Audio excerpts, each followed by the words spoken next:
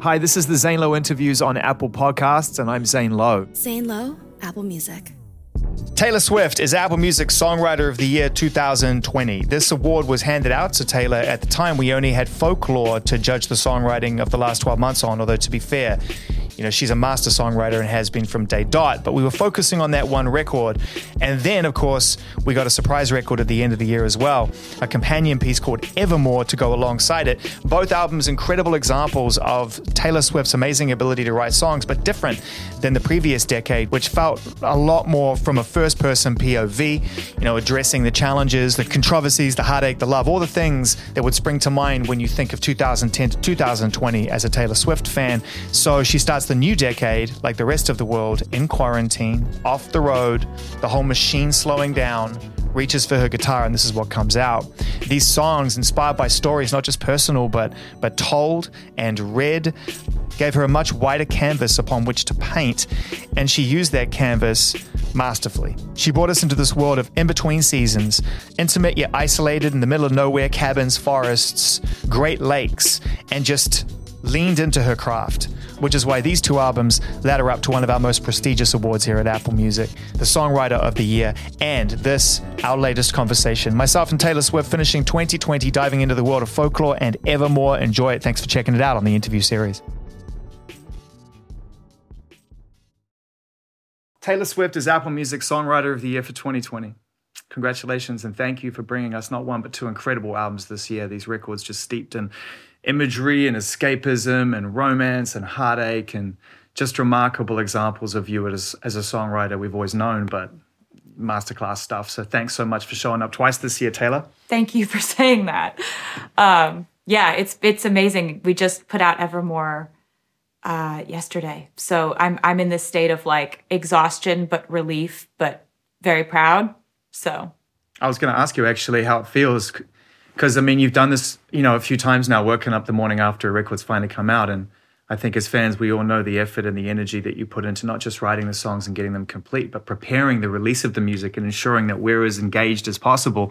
So when it's all out and about and that whole process finally kind of comes to an end for the time being, how do you feel the next morning? Are you well rested? Is the energy too intense? What's the situation? I feel differently today than I felt the day after releasing Folklore, because even the day after releasing Folklore, Aaron and I were still bouncing ideas back and forth. And we just knew we were going to keep writing music.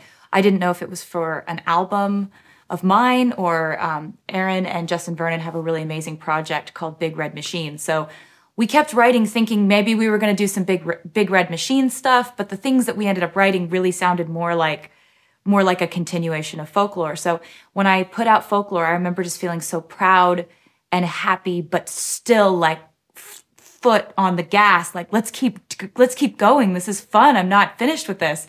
And everybody, all my collaborators, we all felt the same way about it. So we just kept going. With this one, I have this feeling of sort of quiet conclusion and sort of this weird serenity of like, we did what we set out to do, and we're all really proud of it.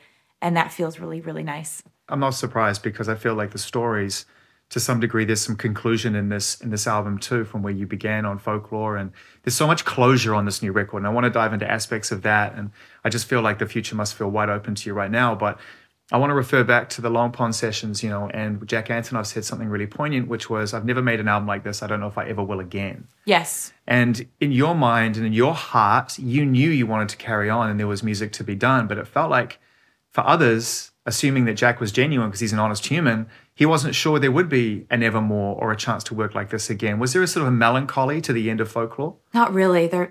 I was just so happy that my world felt opened up creatively. There was a point where I got to as a writer who only wrote very diaristic songs that I felt it was unsustainable from my future moving forward. It felt like too hot of a microscope. It felt a bit like I was like, why am I just like, if I'm writing about my life and all it is, on my bad days, I would feel like I was loading a cannon of clickbait when that's not what I want for my life.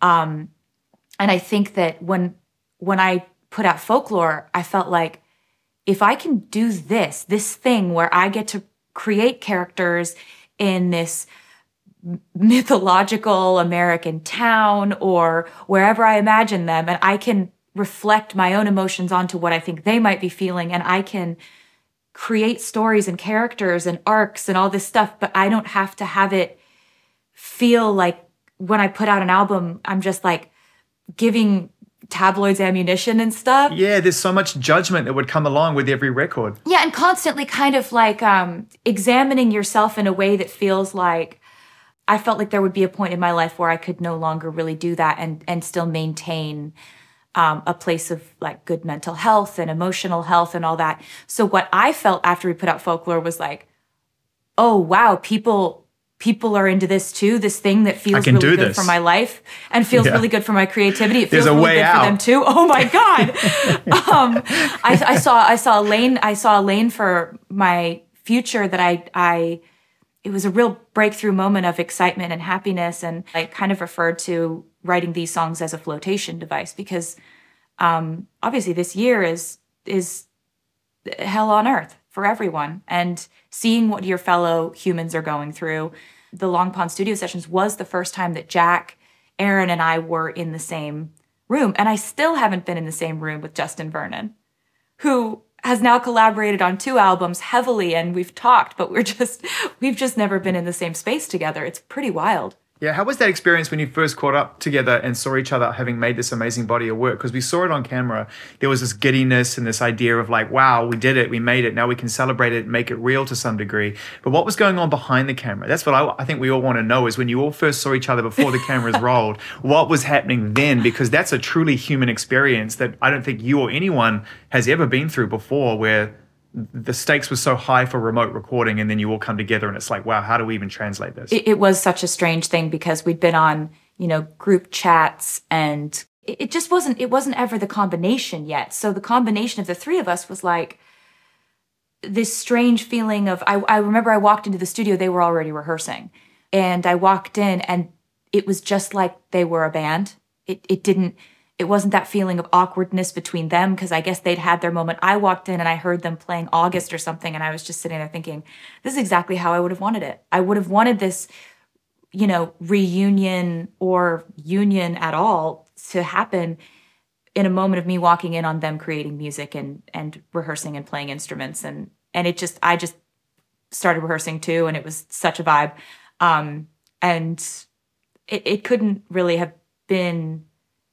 I couldn't have asked for more under the circumstances. It's so fun to make a record when you've got people in the room and you've got that energy that's bouncing off the walls. But if you can't do that, this was a pretty close second. Yeah, I mean, no one's been able to do that. Very rarely have people been able to get into a room and get that tactility and that chemistry that we all, I guess, to some degree became so accustomed to. And, I think about this year, you talked about it and you put it in the perfect framework. But it's also taught us a lot about stillness and what it is to be still and what it is to reflect and to be comfortable in our own skin. And I think human beings by nature search for coping mechanisms and distractions to avoid that. And in your case, I've always felt that you've moved so fast. And even if you've taken some time between projects, it's clear you're working on things all the time. What has this process of working on Folklore and Evermore, busy year for you as a songwriter, but also has it taught you something about stillness, and has it altered your attitude toward pace and productivity and what motivates you? Yes, it has changed everything about the way that I do what I do. It gave me a perspective of, I was pretty upset when my shows all got canceled and I realized I wasn't going to be able to connect with my fans in the way that I'm traditionally used to.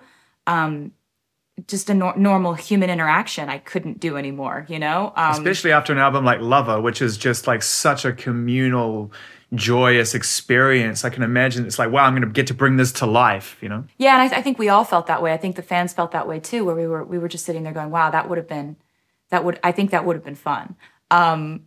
But what it did was, when you plan a live show, I guess at least when I do it, I'm writing interstitial music. I'm planning...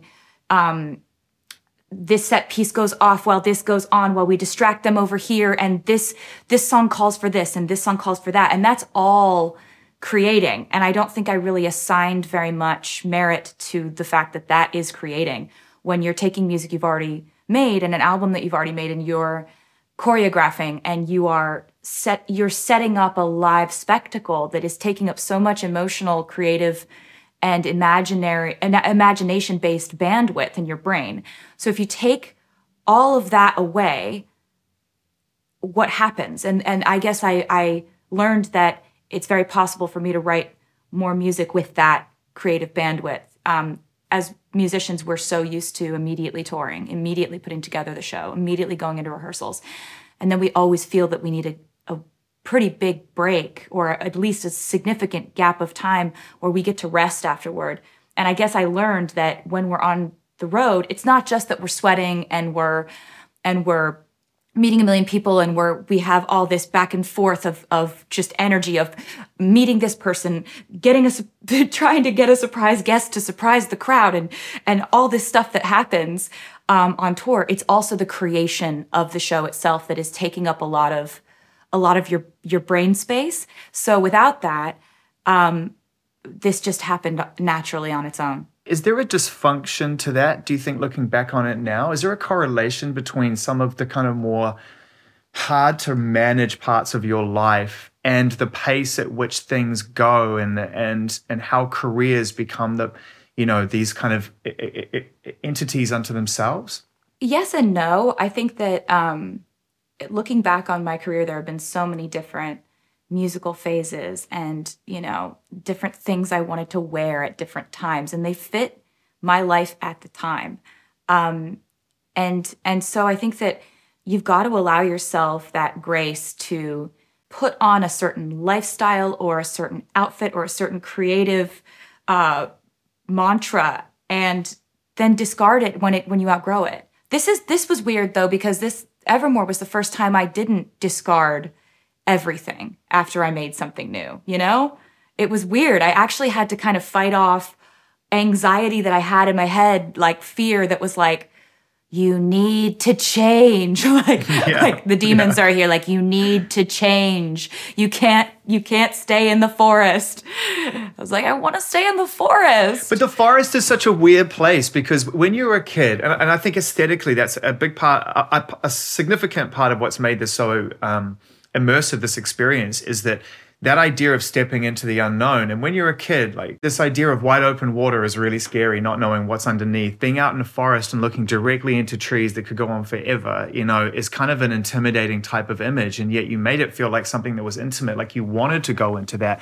How did that kind of relate to the music? Because it's such an essential part of these two albums, the way that it looks and feels. I think that working with Aaron, the music that we were making, he was writing instrumentals and I was writing the melodies and the lyrics. And what ended up happening was I think we just gravitated towards what both of us simultaneously felt made us feel cozy, which was nature. So many people during the pandemic just were going on hikes and trying to get outside because nature symbolized this strange comfort all of a sudden where everything was completely off kilter and nobody could really figure out how to get their bearings. And so we all went outside, or we all tried to go camping or tried to go hiking or go on drives. And I think that Aaron's music and my music both reflected sort of that feel, with Aaron such an amazing instrumentalist, and his instrumentals that he was writing were all very kind of dreamscapes. And so it's not that this album is all about like the forest and the woods and stuff. It's got hints of that. And there's a lot of kind of the lyric. One thing I wanted to do with Folklore is I wanted it to represent spring and summer. And when I made Evermore, I knew that I wanted to fill in the rest of the seasons of the year and have it reflect fall and winter. So that's another element that nature came into it. But also it was the easiest way that we could do a photo shoot. I haven't had a haircut by anyone except for myself since lockdown started. And that's kind of how it's been, like how can I make art and make visuals that go with this art where I can't ask my hair and makeup people and my stylist to quarantine for 2 weeks away from their families. I'm not going to ask them to do that. Like, and ask them to fly and expose themselves to the virus. So how can I possibly make a cover on my own? Could I just sort of DIY this? So I asked, I asked my friends if I could use their field and their woods, and I used a photographer who works alone. She doesn't have assistants. She shoots on film. So we were carrying bags of film out into fields, and I'd be like, touching up my lipstick, and then I'd run out into a field and she'd take pictures. It was really fun, honestly. I was going to say, it must have been really amazing as a songwriter too. I was thinking about these two albums in relation to your career and how, in a weird way, and I don't mean this in any relation to in any negative reaction to your previous albums, because you know how I feel, but the process itself of writing songs from a very pure place with no plans. Because you make your debut album with nothing but ambition. That's a plan. That's a big plan. And then from there, the plans start to increase and get bigger and bigger and bigger and bigger and bigger. And to your point, you're looking for the next plan. I just don't feel like there were any plans here. Did it feel like you could get to a pure place this year without all those plans? Yes, it did. Pure is a really, really perfect word for that.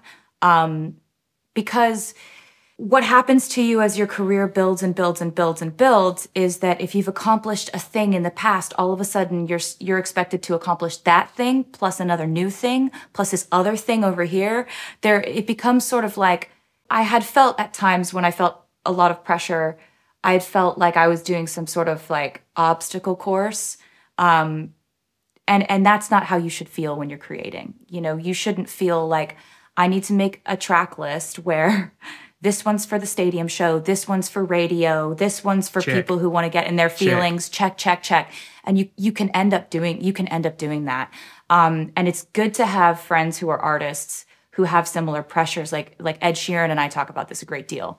This was a time when we both stepped back, and I would say to him, this is the first time I felt like I threw the checklist away. I threw it away, and I definitely could have gone into the pandemic thinking I've got to wait for everything to open up so I can do things exactly the way that I'm used to doing them. But then about 3 days in, I thought, wait, this could be an opportunity for me to do things in a way I haven't ever done them before. What would my work sound like if I took away all of my fear-based checklisting that I have inflicted on myself? Wow. So I That's guess huge. You know the answer now. Yeah. To me, there's an interesting correlation here between these two albums and this idea of getting into a pure space, the freedom and the space being another key word to this, and the idea of going back and re-recording your music.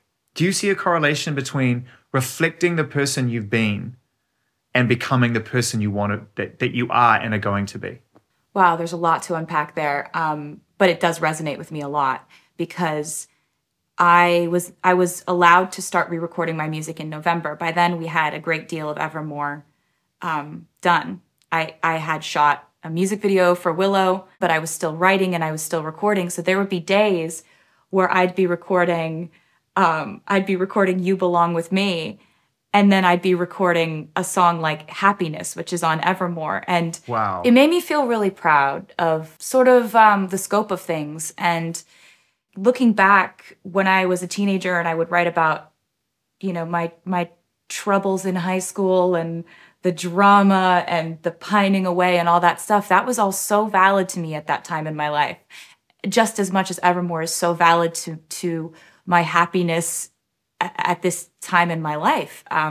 So it's been I've really felt very grateful lately for people giving me the ability to grow up creatively. And I know there have been snags and there have been times where people have been like, I don't like her, several times. But for the most part, I feel a great amount of gratitude that I was able to make music from the time I was a teenager to the time that I'm 31. And normally, you put those songs out and then you have to let them go. And even when you perform them in front of people, I often feel like they belong more to the fans and to the audience sometimes than they even do to the artists, And getting a chance to re-record them for whatever reason, whatever prompted this thing, the fact that you get to go and listen to these and re-record them, I wonder if it brings you closer to them and changes your feelings towards songs that often people just record and move on from. Don't even listen to again as artists unless they're playing them. Yes, it does. It makes me feel really close to those songs again. And it also reminds me that obviously I want to keep a lot of cool surprises for the fans until I'm ready to show them fully to everyone. But the reason that I feel so passionately that artists should own their catalogs is because if you are the creator of all of this music, you're the only one who actually knows the ins and the outs of it. You're the only one who knows what almost was written. You're the only one who knows the kind of secrets of the journey of making this music. So you're actually the only one who has the ability to share it with the fans in the way that can make everyone the happiest and the most excited. So it's been really fulfilling in a way that I had no idea what to expect. You don't want to feel like it's like, you know, your homework got destroyed and so now you have to redo your homework. It's not like that at all. It's not like that at all. You got to go into it like this is an opportunity. And also, you know, you talked about artists owning their catalog, and I've been talking to artists for most of my life. And there's one thing that continues to crop up, and I think that, you know, your perspective would be really, really interesting here, which is why do you think that as artists we put security and stability before artistic control and freedom as young artists? We don't make that conscious decision. We aren't given the information oftentimes, and that's why I'm having lots of conversations behind the scenes with record labels and trying to help them understand this from a psychological perspective, what you do to an artist when you separate them from their work. You break something, and I'm trying to figure out how to put that thing back together in a way that heals what was broken by a system that is not designed for artists to have a chance at, you know, that's an artist's pension plan. That's their retirement. That's their legacy. That's what they want to leave to their children. And how could you ever know? How could you ever know the life you're going to live? How could you ever know what's going to happen, right? A coming of age has come and gone, right? How could you ever know that? Yeah, good quote. But yeah, I was 15, 14 when I was in record deal negotiations. So you can't really go back and say, wow, what a conscious choice that was made. You don't know the music industry until you know it. And because I have learned what I've learned, I really just want to make things better for other people. And I want that to start at the record deal in the contract. Artists should never have to part with their work. They should own it from day one, but they should license it back to the label so that the label can make back their money over a certain amount of time. And that amount of time should be what's negotiated upon.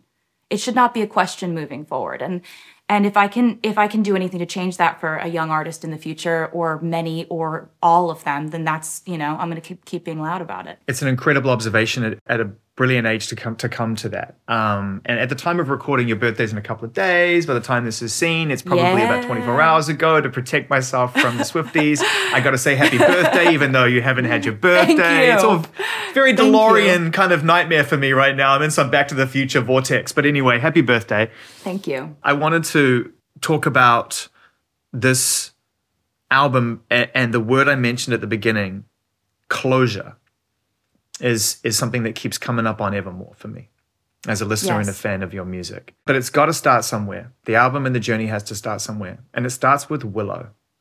And it's I don't often ask this question. I wish I did. Why is that the first song on the album? And you're the artist to ask it to, Taylor, because it's definitely a reason.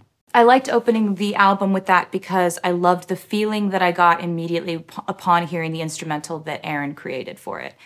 It felt strangely, I say witchy, and I stand by that. It felt like somebody standing over a potion, making a love potion, dreaming up the person that they want and the person they desire, and trying to figure out how to get that person in their life. And all the kind of misdirection and bait and switch and complexity that goes into seeing someone, feeling a connection, wanting them, and trying to make them a part of your life.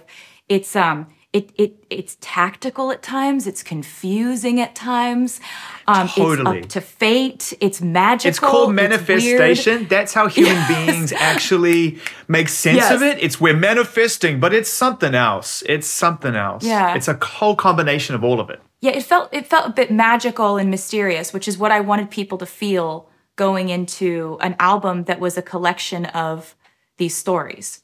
that were going to take them in all kinds of directions. So I wanted to start them with sort of a setting of the vibe. But what you say about closure is really, really profound, because with folklore, one of the main themes throughout that was conflict resolution, right? Like trying to figure out how to get through something with someone, or making confessions, or trying to tell them something, trying to communicate with them. Evermore deals a lot in endings of all sorts, shapes and sizes, all the kinds of ways we can end a relationship, a friendship, something toxic, and the pain that goes along with that, the phases of it. So it's cool that you noticed that. I mean, it opens up so many possibilities for you as a writer once, you get to a point where you feel you don't have to stick to that linear narrative. And it's a very brilliant narrative. But the idea of like, I love you, we fell out, we broke up, there's pain, there's joy. When you start to look at all the other open endings and you go deeper, and it requires some real character analysis and development in order to do that successfully, because you can't have lived all those lives, but you might have learnt a thing or two about your own by doing so. Have there been moments during writing of these albums where you've learnt things about yourself that you would never have learnt if you'd been focused on that specific emotional feeling? Absolutely. Absolutely. Because when you watch a film or you read a book and there's a character that you identify with, you most of the time identify with them because they're targeting something in you that feels that you've been there. That's why we relate to characters. And so when I was reading, Rebecca by Daphne du Maurier, and I was thinking, wow, her husband just tolerates her. She's doing all these things and she's trying so hard and she's trying to impress him and he's just tolerating her the whole time. There was a part of me that was, relating to that, because at some point in my life I felt that way. And so I ended up writing this song, Tolerate It, that's all about sort of trying to love someone who's ambivalent. Thank you. It's unreal. Thank you so much. And I mean, even a song like Champagne Problems, all right, let's talk about that. There's unrequited love. That's a well-written topic in the arts. But then there's that song. That song, that is one of the most heartbreaking tales of unrequited love I've ever heard in my entire life. And it shouldn't be written by somebody who is honestly and obviously very much in love. So I don't know how you got there. Well, Joe and I really love sad songs. We've always bonded over music, so it was... Clearly, you've written some of the saddest songs of your career together. What's going on? Saddest songs. We just really love sad songs. What can I say? He started that one and came up with the melodic structure of it.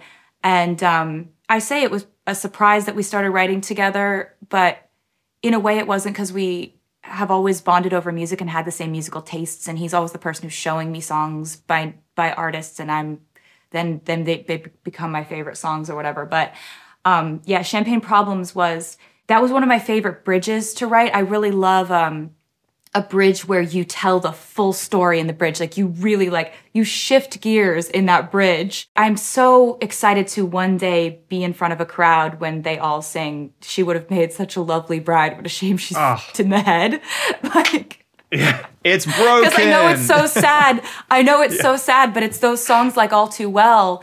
Performing the song All Too Well is one of the most joyful experiences I ever go through when I perform live. So when there's a song like Champagne Problems where it's so sad, that, but I love a sad song, What's it like when you're walking through the house and you hear the piano being played and music being written, and maybe for the first time ever, it's not you, it's someone else? Well, he doesn't think of it that way. He's always just playing instruments, and he doesn't do it in a strategic, I'm writing a song right now thing. He's always done that.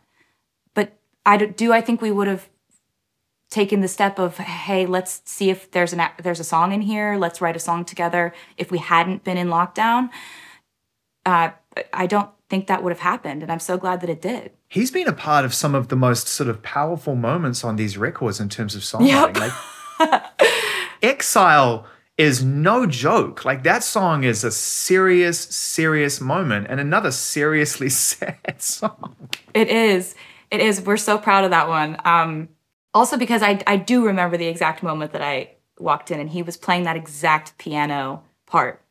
And all I had to do was follow the piano melody with the verse melody. So, because the vocal melody is exactly the same, pretty much. It's mirrored with the piano part that he wrote. And we did the same thing with Evermore, where I'll just kind of hear what he's doing and it's all there. All I have to do is dream up some lyrics and come up with some gut-wrenching, heart-shattering story to write with him.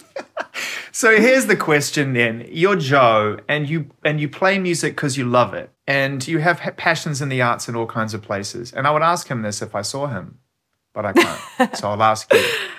Then you come up with a song like Exile, and Justin Vernon is singing it with you. Has he expressed to you how that feels for him to just be expressing himself, and the next thing you know, Bon Iver and yourself are bringing this song to life because you always wanted that in your life. But for him, it's just been this organic thing. Folklore and Evermore include our favorite artists. So it's, we've always listened to Bon Iver, The National. So it's a big deal for you. It's a huge deal. And you've probably been trying to pluck up the courage to get into the studio with Justin Vernon subconsciously or consciously for a long time. But for him, it's like, how does this happen? I never would have imagined that Justin would dive into this project or any project with me like this, because Justin has his own musical world and his own sort of, in my mind, it was this impenetrable force field of brilliance that he cultivates talent from everywhere. He operates out of Eau Claire. I never knew how I would ever get in contact with Justin Vernon. My in was that Aaron Dessner, who produced these albums and wrote with me, is his best friend. I mean, they have a connection. They would do anything for each other. Like, they would do anything to support each other's projects. It's really, really sweet and pure and lovely, their love and respect for each other. So he said to me when I sent him Exile, he said to me, I think Justin would be into this. I think he would be into this. And I said, this will break my heart if he doesn't want to, because my biggest anxieties say to me, the artists that you love will never love you too. So it was just a really huge moment, just all around really good moment when he wanted to be a part of it. And then when we went in to make Evermore, what shocked me too was that Justin leaned in. He's playing the lead guitar solo on Cowboy Like Me. He's playing the drums on that song. He's playing drums on Closure. He's singing background vocals on Ivy and Marjorie. Sorry, I didn't know I had a home phone, but apparently I do. Until somebody called it. You probably didn't even know your number. It's actually really good to learn that today. But Justin Vernon working so just so naturally and so enthusiastically on Evermore was a really cool turn of events, because I feel truly, truly honored. And I can't wait to meet him. Yeah, it's so weird. I know it's so weird, but perfectly in keeping with this year. Okay. Yeah. So here's a question. Up until this year, even through your collaborative stages, and you've been working with Jack now for a while, and you have a really strong group of artists and friends around you all the time, but there's always this sense that it's Taylor's vision. Taylor's on track. You're in control. You got this. This idea of you having to kind of forge ahead on your own terms. And here you are on a song like Exile with your significant other involved in the creative process and your hero involved in the creative process. I was listening to that song and I thought, wow, you must have felt protected. You must have actually felt really wrapped up in that moment. And was it emotional? And did that resonate with you that like, wow, like I'm good? I actually don't think that I believed that this song would exist in the world, because in my head, that wasn't going to happen. I'd never wanted to get too invested in it, because I always wanted Justin to be able to say at the last minute, hey, I don't want to be on the record, and I wanted that to be okay with me, So I actually did not assign too much. I didn't fuse myself to the idea that this was real until the album was actually out. And I remember just like going on drives and listening to Exile thinking, oh, it happened. This song got made, it got finished, it got put out into the world. and we're all happy about it and people are listening to it. Like, it was sort of, I don't mean to seem so like aw shucks about it, but it really, I didn't want to get my heart broken. You know, people can change their minds about things. I get it, but then when he goes, so step right out, and he does that Justin Vernon thing. That was the moment, because when he added that part, that was the moment that sent me into the universe without any chance of returning. Because we had written up to that point, and he added that. And so when we got the recording back, we had no idea what he was going to do. And when we heard that part, it was just like hands on face is melting. Everything is made out of confetti. That's a beautiful way to put it. Yeah. One story that really stood out when we were watching the Long Pond sessions was the one about August, and the idea of that song coming from that line, "Meet Me Behind the Mall," and that you'd had that line for a long time. How long had you had that line for? It was about 6 months old, probably.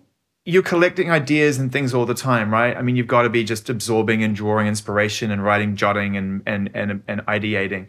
How do you sort of catalog and how do you make sense of that? And do you draw upon those things often? Do you reflect into your own space to create something new? Yes, because I really love a turn of a phrase or play on words or common phrases, and you twist something. Another one that I had for a very long time, I think I'd had this one for a couple of years, was the knife cuts both ways. If the shoe fits, walk in it till your high heels break. Those are my favorite kind of things to do. So if I think of one, but I don't have a song at the moment, I write it down and I keep a file of, I also have a folder of favorite words. So I have favorite phrases, favorite words, favorite lines that I think could just fit somewhere. What are some of your favorite words, top of your head? Oh, top of my head. Well, epiphany on Folklore was one of my favorite words. Incandescent, which is on the song Ivy. That's one that I really like. Just sort of the ones that sound pretty when you say them, and they also mean something that's interesting. The fans have a really amazing inside joke where they're like, what, like the starter kit for listening to Folklore Evermore, and it's just a picture of a dictionary. like they're like, Taylor, we needed to look up 300 different words. It is like Taylor Swift bingo. It's like, bingo, we got that one in there. That's great. Sorry. But, no, it all adds up to, as I said at the beginning of our conversation, this kind of really immersive world. And you use geography a lot on these two albums too. You know, Coney Island being a very, very visceral image. I've been there. I know what you're referring to when you go there. The idea of that very foggy, lonely, the fairground ride is shut down. The whole thing feels like the end of a golden era. And Matt Berninger's verse on that is just unbelievable, but he didn't write it, right? Yeah, I was writing it as if I were Matt. So wow, you did a great job. What's the line in there? What's the line in there? You. Do you miss the rogue who coaxed you into paradise and left you there? Will you forgive my soul when you're too wise to trust and too old to care? Okay. So what's it like when you're writing? I'm so glad you like that one. That one was, I'm a huge fan of The National. I love the way they do that sort of downbeat, sometimes self-loathing, reflective, just cut right to the heart of the matter. That lyricism, it's why I'm such a fan of the band. And when we had an idea that Matt could sound really amazing on this, that was kind of the perspective I was coming from, was like a male perspective of regret or guilt after a lifetime of a pattern of behavior. And I'd been kind of touching on sort of things like that on the song Tolerate It, where there's this, person who's on one side of the relationship who's felt like their partner's been there, but they haven't been there. They've been there, but they're just sitting next to each other eating breakfast. They haven't been there. So writing Matt's part was really fun. I really loved writing We Were Like the Mall Before the Internet. It was the one place to be. Yeah. It was the place to be. And I was trying to reflect on the Coney Island visual of a place where thrills were once sought, a place where once it was all electricity and magic, and now the lights are out and you're looking at it thinking, what did I do? I also really liked having him say happy birthday in the song, where he's standing in the hallway with a big cake, happy birthday. And I knew I was going to release it on my birthday week, so... A little personal birthday wish from Matt Berninger for you on your birthday week. No, but it's great. I actually got my favorite lead singer of my favorite band to wish me happy birthday, so... That's the real win. You talk about Tolerate It. You talk about No Body, No Crime, loyalty, the idea of being loyal to your own emotions. Also loyalty being, I would say, based on what we know about you being something that's very important to you. That loyalty is an incredibly important character trait to you. Probably the most important character trait. Yeah. It requires some tough conversations. And I think about a song like Tolerate It, and we've all seen our friends go through this, continue to stay in situations where it's not good for their health and they can't see it.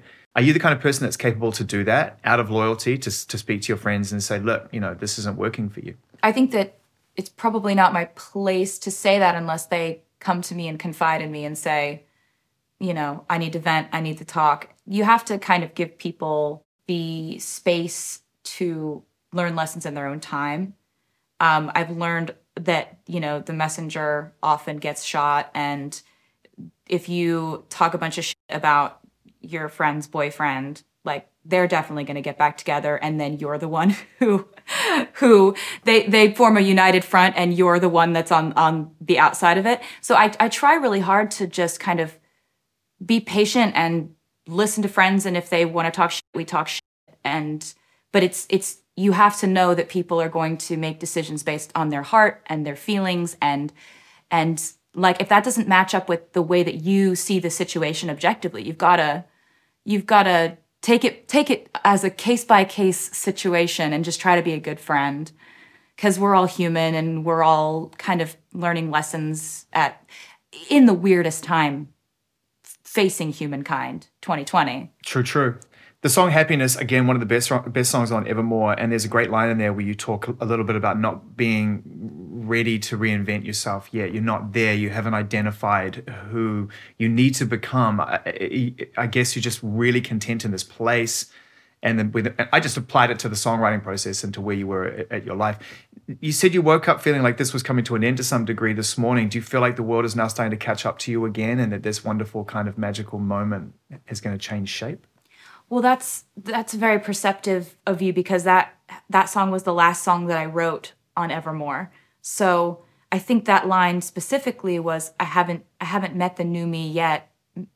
In the context of the relationship song, I was trying to channel sort of my friends who have gotten out of very, very long, impactful, life-altering relationships, and saying, how do I pack this up? How do I put this in a box and put it in my car and drive away? And what did I leave there? So from that perspective, it goes to, I haven't met the new me yet, the person I'm going to have to become in order to get over this. This person who's going to have new hobbies and fill their time with new things other than you. In the second verse, it says, I hope she'll be a beautiful fool who takes my spot next to you. And you haven't met the new me yet, meaning you haven't met the person who's going to replace me yet, but I know you're going to. So then in the third verse, it goes to, I haven't met the new me yet, but I think she'll give you that, meaning I think she's going to forgive you, and I think she's going to give you that green light to move ahead with your life and to know that I'm okay.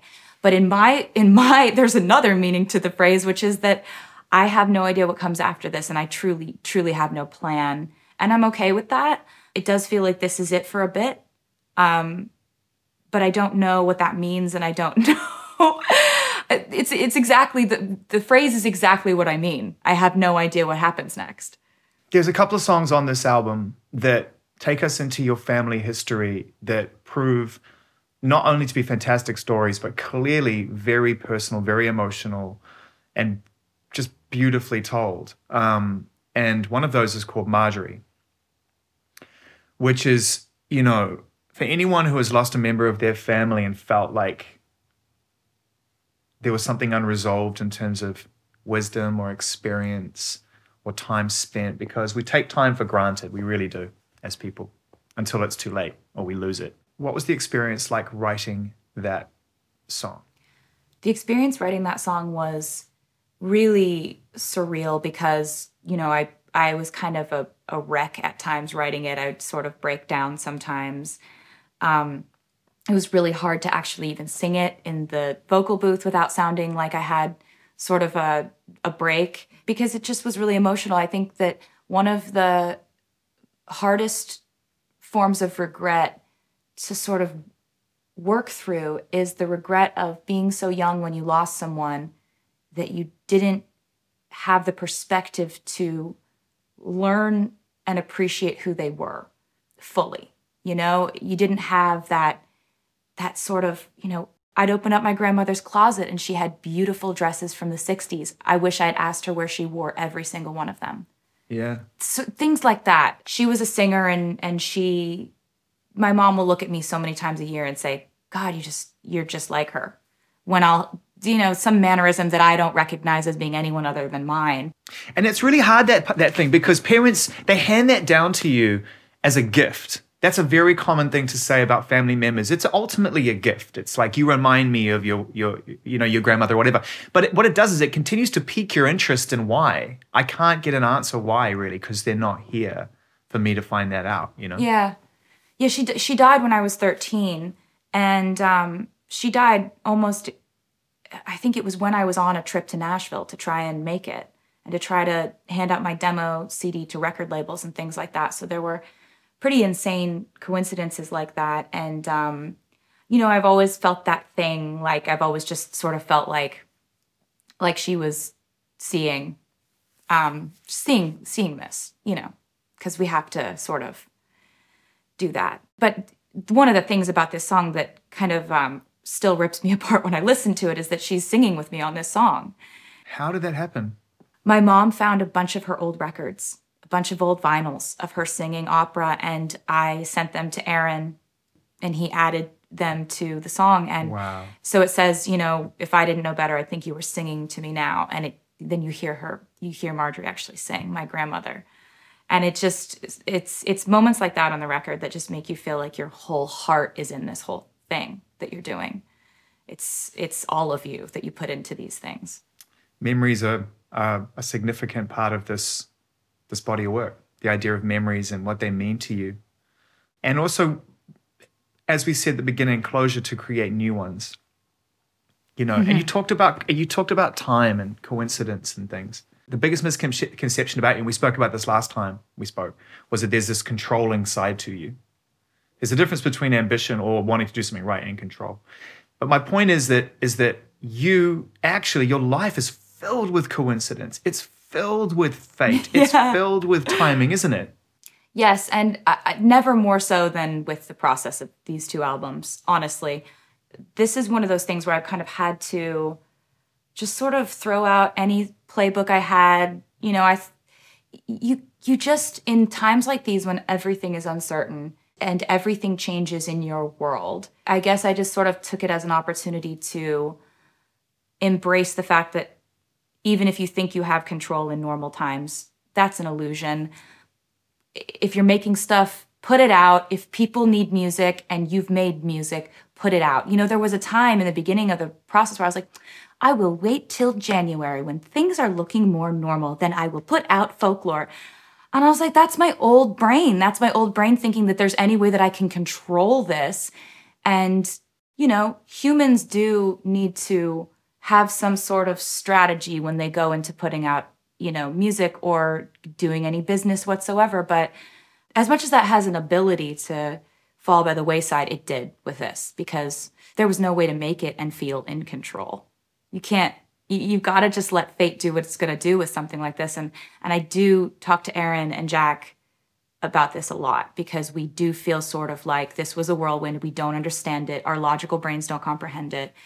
And we know it's, you guys make albums. Of course, you put out albums all the time, whatever. But this feels different for us. It does. It feels like something that will affect the rest of our lives, and the way that we make art, and not being too precious. We actually really weren't very precious about this. We weren't too picky or everything has to be perfect. It's like, no, nothing's going to be perfect right now. Let's make feel? Music how does it feel? And I'm so happy that people welcomed it into their lives the way that they did. So if the album has to start with Willow, it has to end somewhere, and it ends with Evermore. And a lot has already been made because your fans, we are so engaged in your writing and the themes and the narrative of that particular song, but you wrote it, and I'd love to know why it ends this body of work. Well, there were there's sort of a double meaning to the months that are mentioned and the feelings that are mentioned. One of the meanings is that I wrote this song and these lyrics when we were coming up to the election, and I didn't know what was going to happen. So I was almost preparing for the worst to happen and trying to see some sort of glimmer at the end of the tunnel. And the last verse, the song it goes through walking through the forest barefoot in the middle of winter, or standing on a balcony and letting the icy wind just hit you, and you're catching your death. And then in the last chorus, the person goes inside and finally is warm and finally is safe. It's about sort of the process of finding hope again. But it also reflected back to an experience that I had that was pretty life-altering when I went through like a bunch of bad stuff in 2016, like July, November.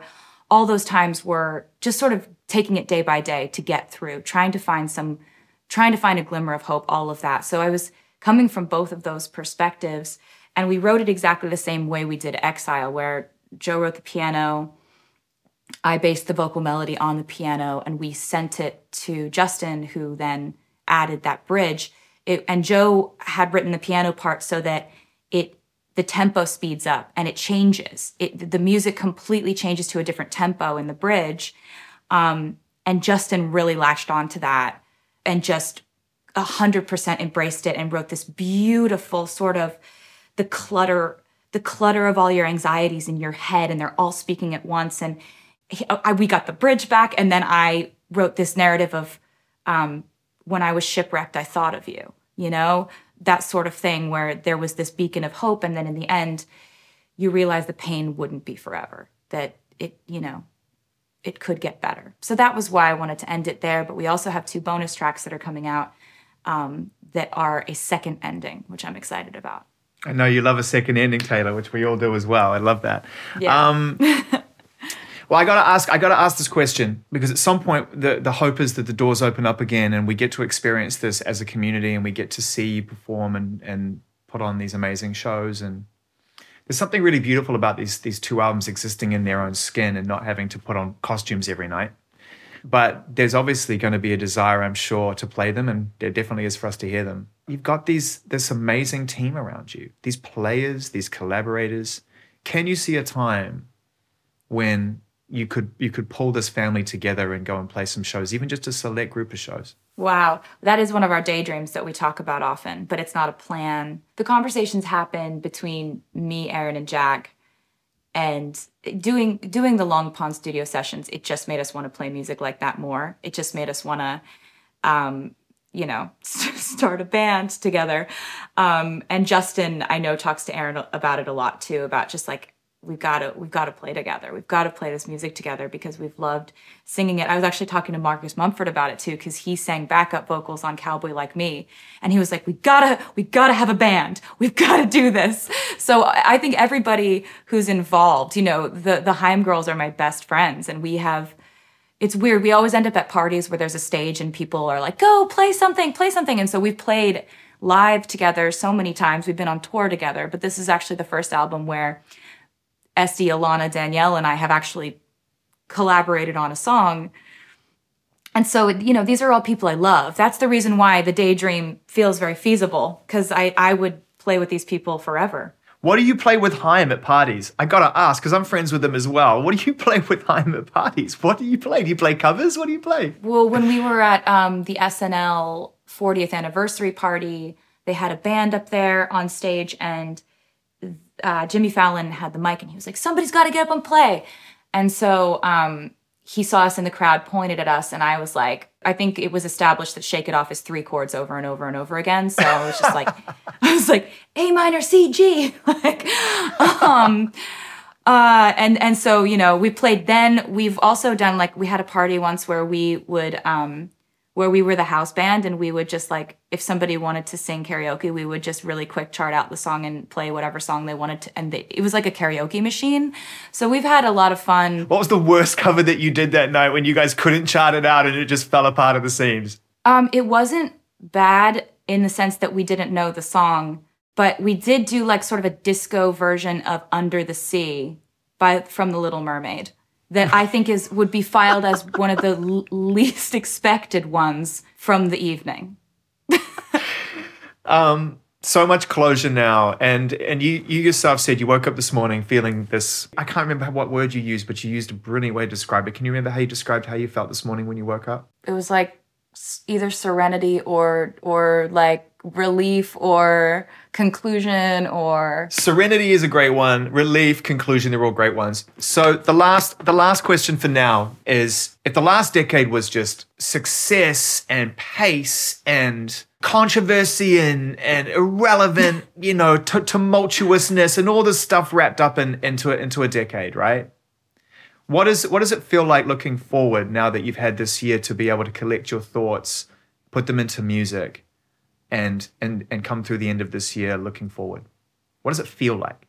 I have absolutely no idea what the next decade holds, and I think that's kind of something I'm going to keep that like it is, because I was always such a planner and such a list maker and lists of dreams and goals and things I wanted to do. And I think my new list will be like places I want to see in the world, adventures I want to have, experiences I want to have, things I want to learn.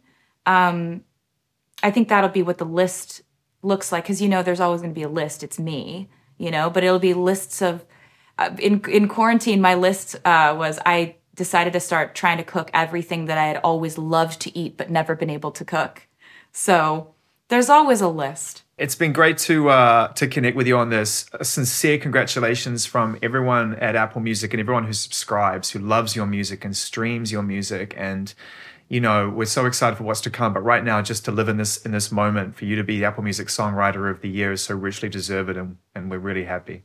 I'm really grateful, and I'm so thankful to everyone who listens and also everybody just on your platform who is so creative and believes in artists and lifts us up and supports us, and that includes you. So thank you so much for everything and for always being a good friend and a great person to talk to and a great person who listens. I know you've heard all this a million times because everyone loves you, but I hope you have a really great holiday season, and it's much appreciated. Thank you, Taylor. Be safe, be well, have a great holiday, and to the future. Thank you. Bye. Taking us deeper into the world of folklore and evermore, the incredible Taylor Swift, Apple Music's Songwriter of the Year for 2020, and one of the final conversations on the interview series this year, with the big one still to come. Make sure you subscribe, add a rating or a comment. Thanks for checking them out. Appreciate it.